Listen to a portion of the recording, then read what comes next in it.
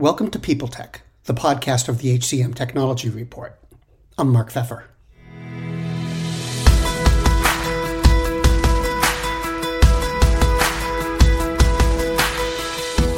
My guest today is Rosette Cataldo, Vice President of Performance and Talent Strategy for Workhuman. People talk a lot today about how performance management is changing. It's becoming more interactive, more dynamic, and it's relying more on technology. Workhuman's immersed in these efforts, and Rosette plays a leading role. We're going to talk about what's changing in performance and what employers should know about it on this edition of People Tech. Rosette, it's nice to see you. Welcome. That's an interesting title, Vice President of Performance and Talent Strategy. So can you tell me how you got there? Sure. To be frank, that title was something that we put a lot of thought into as I was joining the team at Workhuman almost 5 years ago.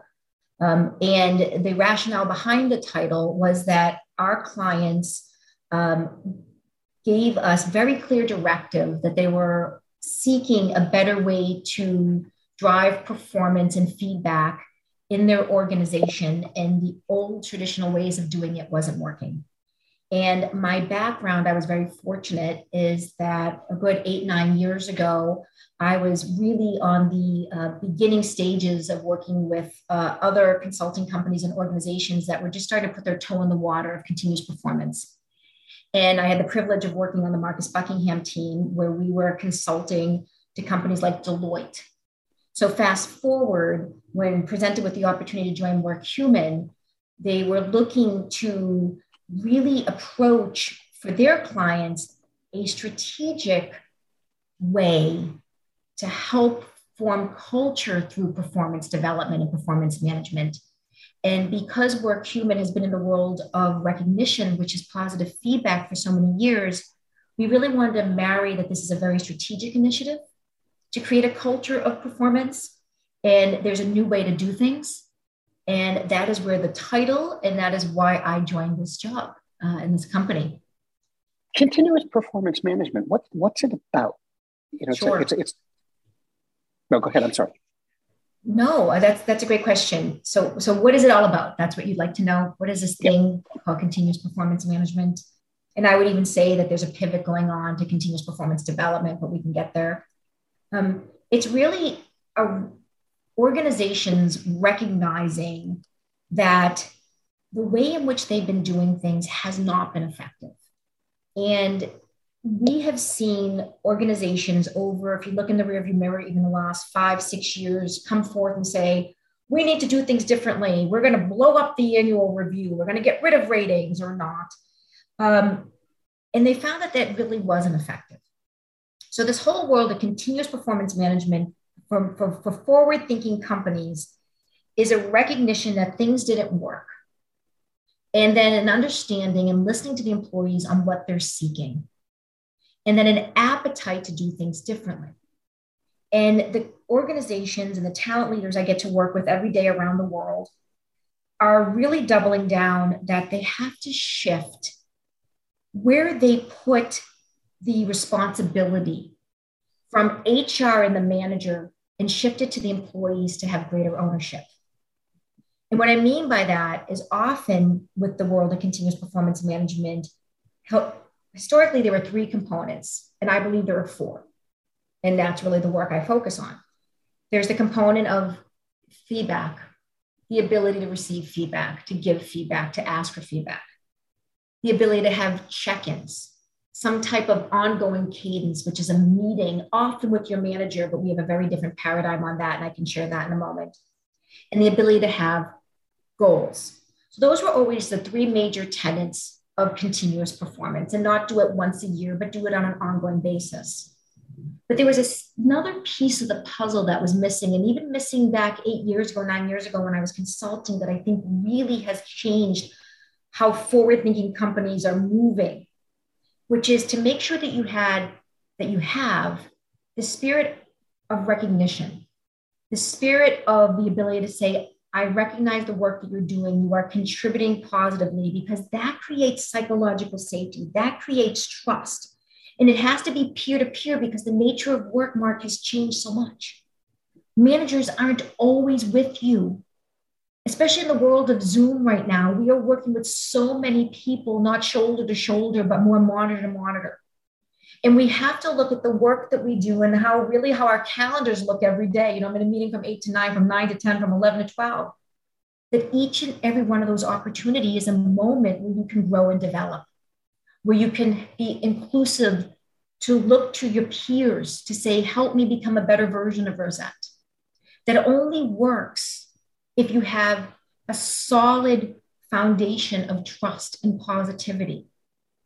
So I look at continuous performance development and management as the ability to bring an interconnectedness between those 4 pillars: feedback, recognition, which is positive feedback. So think of it as all the other type of feedback, positive feedback, agile goals that you can share with anyone, and check-ins that you can have with anyone. And that's really the more modern approach. Now, it doesn't mean that you don't have some of the older school things like ratings, right? Or PIPs or some of the traditional management stuff, but they can coexist when done properly. And that's the work I deliver every day for Workhuman and with our clients. Could you tell me or give me an example of how it works? I'm having a little trouble sort of envisioning it. How does the manager and employee interact? Sure. So I believe you said, how do the manager and employees interact? Is that what you said? Yeah, or anybody else involved. Okay, sure, great, because it is the manager and the employees with each other. So the first thing is you have to be mindful that there's a 3-prong approach to this. It's a skill set. So you need to make sure people know how to interact, right? So there's some training and education. There's a mindset of the organization that they give permission. And this is the type of culture they want, where they don't make it difficult for people, and they encourage people to interact with each other with this type of spirit of growth, in the spirit of recognizing and showing gratitude and sharing work. And then there's the tool set. So skill set, mindset, and tool set. So how this would work in the day-to-day is giving a very simple, light, easy to use tool where I can engage with my manager or my colleagues and say, hey, I have a goal that I'm working on.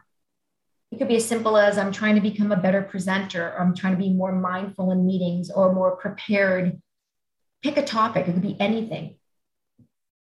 You recently had an interaction with me, Mark. We were in a meeting earlier today or yesterday.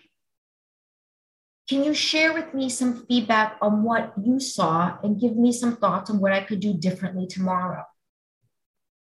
But in order for that to work, it has to be very deliberate. The organization has to give, and the leadership of the organization has to model this and give permission for the employees to interact this way. And you need to make it be something where people feel as though it's safe to give these insights. And that's where it's important to also have the positive feedback, because just as much as I want to ask, hey, Mark, what could I do differently tomorrow? What should I consider doing differently? Or what should I continue doing? You want to also have the ability to celebrate me and say, hey, Rosette, I saw you deliver yesterday. You did a great job. I want to recognize you. And when you bring this together, that's the simplest example. And when organizations do this, they start to create cultures of inclusion, because you're asking people. You're not just sitting in your seats, you're asking people, you're soliciting, you're giving them opportunity. You give them opportunity to grow. I want to develop, Mark, help me. My manager's not on the call you were just on, help me, right? And one of our clients, IBM, says it also creates opportunity for innovation, because what it does is it keeps you outside of your mind and expands it to working with others. So through feedback, you can create cultures of innovation,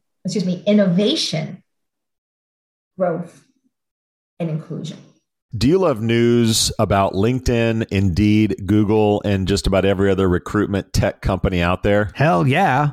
I'm Chad. I'm Cheese. We're the Chad and Cheese Podcast. All the latest recruiting news and insights are on our show, dripping in snark and attitude. Subscribe today wherever you listen to your podcasts. We out. Was that helpful? Does that make sense? It does. And it brings to mind a couple of other questions. Like for one thing, who drives it in this whole relationship? Is it something the managers have to drive, or ideally is it something the employees drive? Sure. I'm going to say that the organizations that are doing it best have found a way through modeling of the managers and modeling of leadership where they empower the employees. So let me tell you what that would look like. It would look like a manager going to an employee and asking for feedback. It would look like a manager sharing a goal with an employee. It would not look like a manager creating goals for employees. It would look like the employee asking the manager or others for feedback and then sharing it with the manager. So we always say the employee should be in the center. The employee should be empowered. But I know through the years of experience and the support we give our clients through change management and through communications, that it's really a combination. It's everybody's responsibility. But that modeling is important and the empowerment is critical. So there is absolutely no harm in a manager saying, hey, Mark, for our next check-in, why don't you go ask 5 people for feedback and come back and let's talk about the feedback you receive. Because in the modern approach, feedback is meant for the employee. It's not meant for the manager. It's not meant to be a permanent record black mark. It's meant to help you. So that's why in many cases, we would suggest that the manager can ask about the feedback, but we shouldn't make it mandatory that the manager see every piece of feedback the employee gets. Because if you do that, then what happens is it starts to become less of an opportunity for growth of me, and it becomes more of a way to manage me or to be on my permanent record, or for me to feel like it's for HR to be watching over me. So is that helpful as it relates to how this comes into fruition? And it really is making people realize that it's everyone's responsibility to live the values and behaviors. And part of our behaviors should be that we're here to go higher together and to elevate each other and to recognize when work that supports our value is delivered and to help each other see opportunities for growth. And it's not that hard when you have the North Star of simplicity and value for the employee. And that's a design philosophy that every day I talk to organizations about and talent leaders around the world. How do we simplify processes that you've over-engineered that make it feel daunting? Historically, performance management has the lowest NPS. It feels daunting and it doesn't feel like something I want to do. It feels like something I have to do. How's the whole effort stand in terms of progress? I mean, it's relatively new. The whole idea of continuous performance management.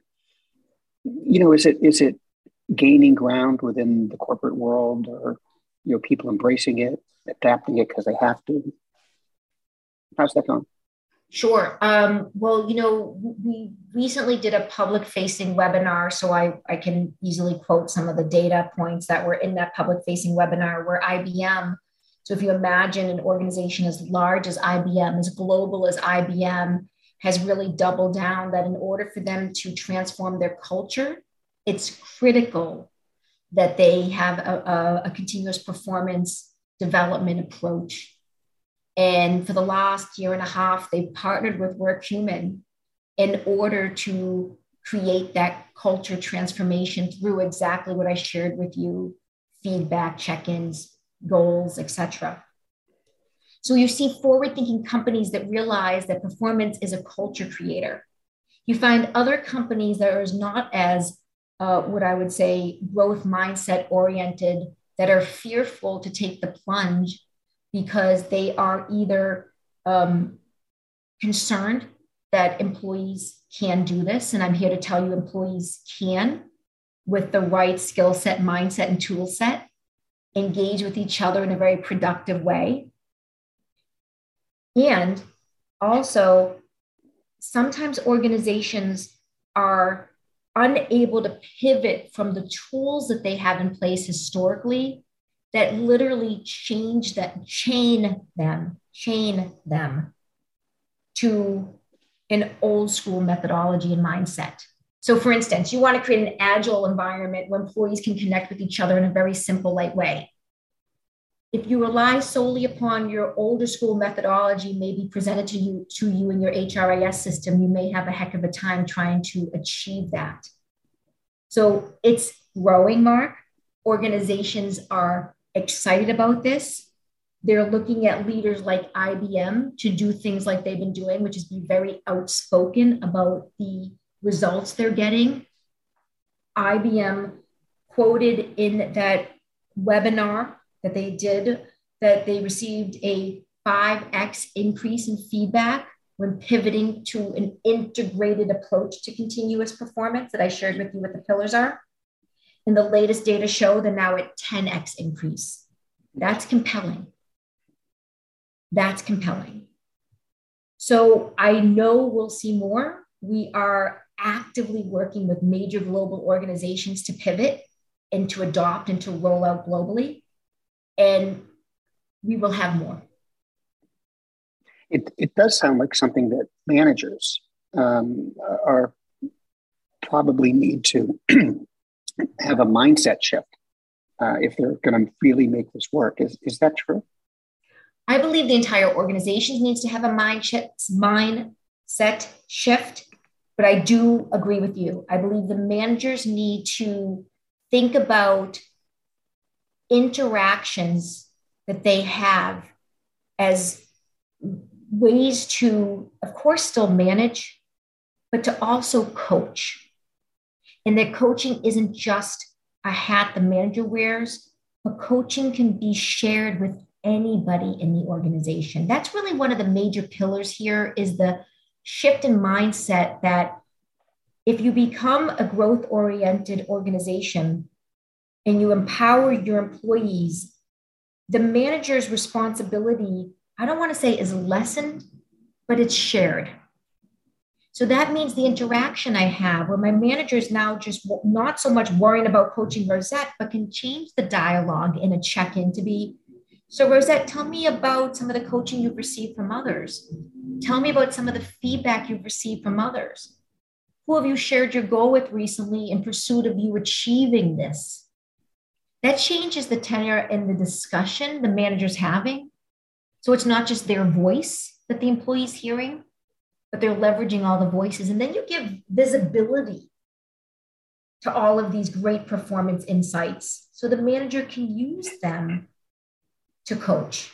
So that's part of the other piece of the technology is it creates visibility where before things were not visible. So the manager has more insights.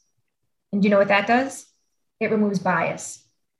Because if my manager tells me in January, Rosette, you talk too fast when you're speaking to clients.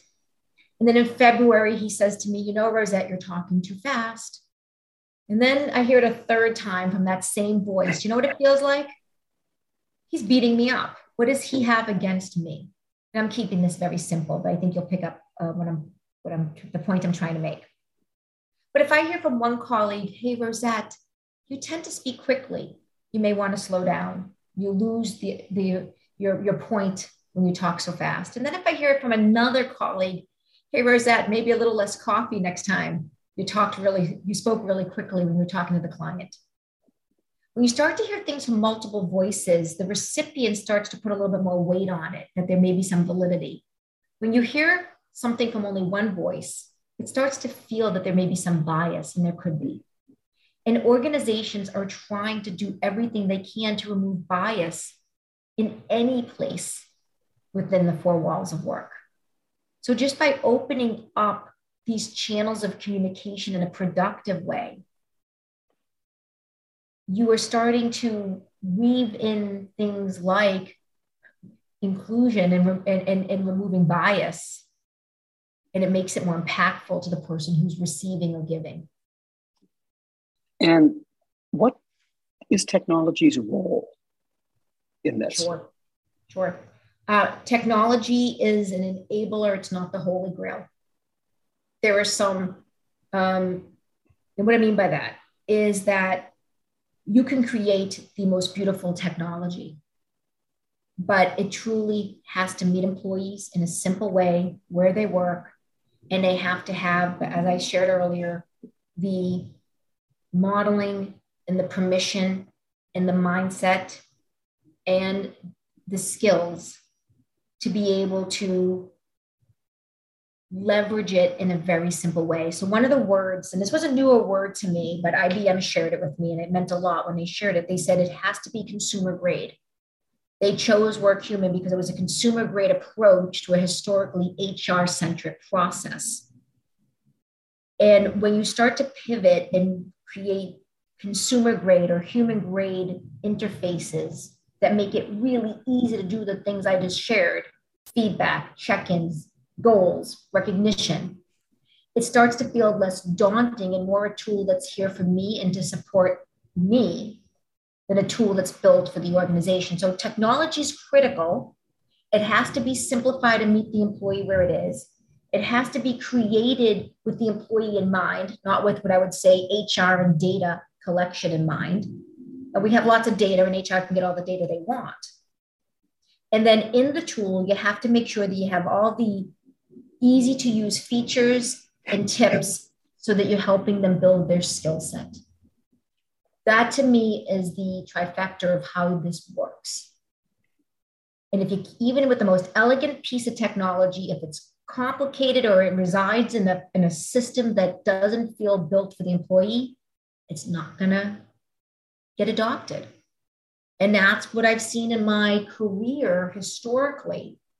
The two flaws have been you used older methodology, designed technology to try to bring you into this new paradigm of continuous performance, or you neglected the importance of the human side, which is the psychological safety and the trust that needs to be built between colleagues in order to make this work. If you can get those things aligned, you are far ahead in achieving what I would call this new paradigm, this modernization of performance management. Rosette, thank you. Thanks for coming in to talk today. This was really great. Oh, was that helpful? Thank you so much. I really appreciate the opportunity and thank you so much for your time.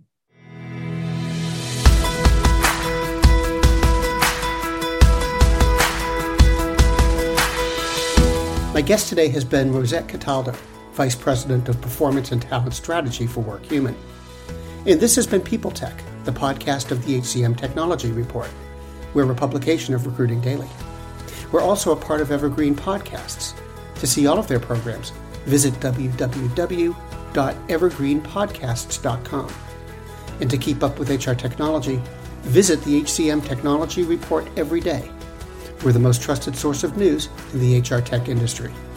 Find us at www.hcmtechnologyreport.com. I'm Mark Pfeffer.